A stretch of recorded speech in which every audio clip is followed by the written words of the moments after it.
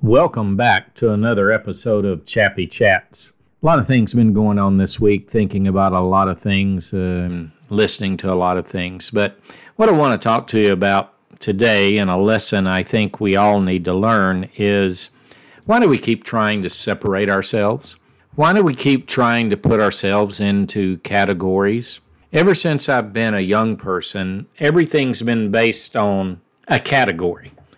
It's been based on socioeconomic or gender or ethnicity or these kind of things. And really, when you get down to it, as I've said before on another podcast, as I've traveled the world, and I've not been everywhere, but I have been to 4 of the 7 continents, and I've enjoyed every place I've been. And I've met some people that were, just to put it in simple kids' term, really stinky.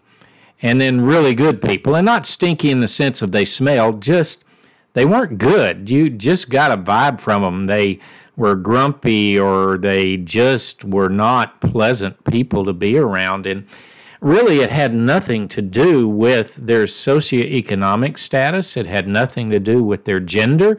It had nothing to do with the outside color of their skin, or the ethnic group they come from, or the culture that was around where they lived. And yet that's what we keep trying to do, because you know what? There's money in separation. There's money in division. If we can get enough people on our side and enough power on our side, then we can outdo other people. And I've just concluded after 67 years of life, it's about greed and not need. It's about the fact of just trying to have power and control. And Jesus was not about that, and that's the person I follow in my life. And if you don't follow him, that's fine. That's your choice, and you can make your mind up about that. But it's all about power and this need for control. And how do we control? Well, we control, especially our governments, and by pitting people against each other and making you think. And what made me think of this is my friend asked a question about a situation that happened in society, and said they began to question themselves and say, if I weren't white, would I even think this way? Now, that's pretty bad, because anytime we look at a situation dealing with human beings, our first question should not be, what color are they? What side of the tracks are they from? Our simple first question should be, is this a just, appropriate, or right thing that is happening? Because it really doesn't matter who it's happening to, no matter who it's happening to. If it's wrong, it's wrong. And so I'm wishing for a time when we would finally understand that even though we are different shades of color on the outside, although we do have certain attributes that might give us an advantage in the particular culture or society that we're living in, this is nothing new. I remember that reading a story one time of a club in New York that was for black people, as they referred to them in that day, and the people that went to it, that could belong to it, had to be darker toned black people. If you were light toned, you could just be the servants and the workers there. But you couldn't. And see, that was a difference within their own culture. And the same thing has happened in, quote, white culture. It's happened in any and every culture.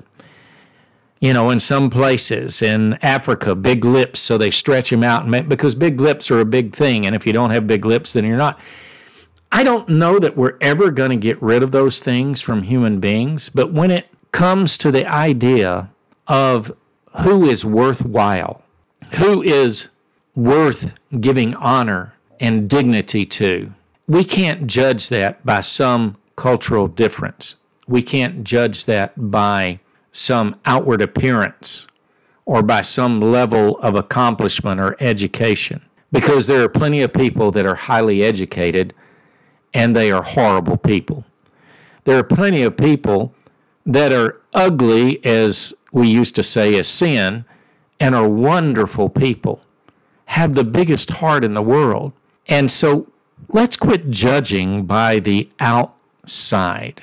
I guess I'm thinking about this because in my faith, it's a day that's very important to us. It's a day that we believe that our Lord and Savior resurrected from the dead and gained our salvation and gained eternity for us with Him. So maybe that's why I'm thinking about it. But every human being is worthwhile, and his philosophy as he looked for a king to lead his people here on earth, and everybody was looking at the strong one, the handsome one, the outwardly appearing one. And when the ruddy-looking boy came in, wasn't the same height, probably had sheep poo all over his feet, maybe wiped on his outer garments because he had picked up a lamb and done those things. And the prophet said, he's the one.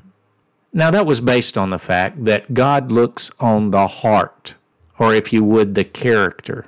So my challenge for this week is for you to begin to evaluate people not by the money they have or don't have, not by the house they live in, not by the neighborhood, not by the school they go to, not by the education they have, not by anything that is outward, because it is the heart that proves who they are.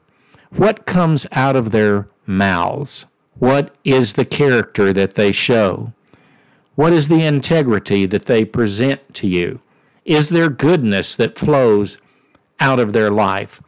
Or it is a badness that comes out that is always sour and always trying to put other people down and elevate themselves at the cost of others? What is on the inside?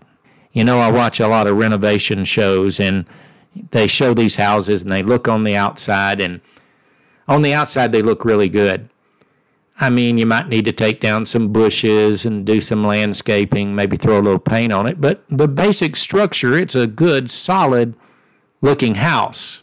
And they get on the inside, and oh my goodness, sometimes there's trash everywhere, sometimes there's holes in the wall, holes in the floor, the plumbing's leaking. Everything is terrible. But on the outside, this is a great house. Sort of like when in the Bible it says that these leaders were whitewashed sepulchres. They looked good on the outside, but on the inside they were really terrible. So as we move forth in life, can you this week forget about whether you're white or black, forget about whether you're educated or uneducated, forget about that you have or don't have something, and really think about what is the character of your life? Is your life a loving life? Is it a kind life? It is a self-controlled life. It is a life that looks for goodness in others. What kind of life are you projecting to the world? And is it motivated by the goodness of your character, regardless of the outside appearance? I hope you have a blessed and wonderful week. And as always, blessing, protection, and favor. Until next week.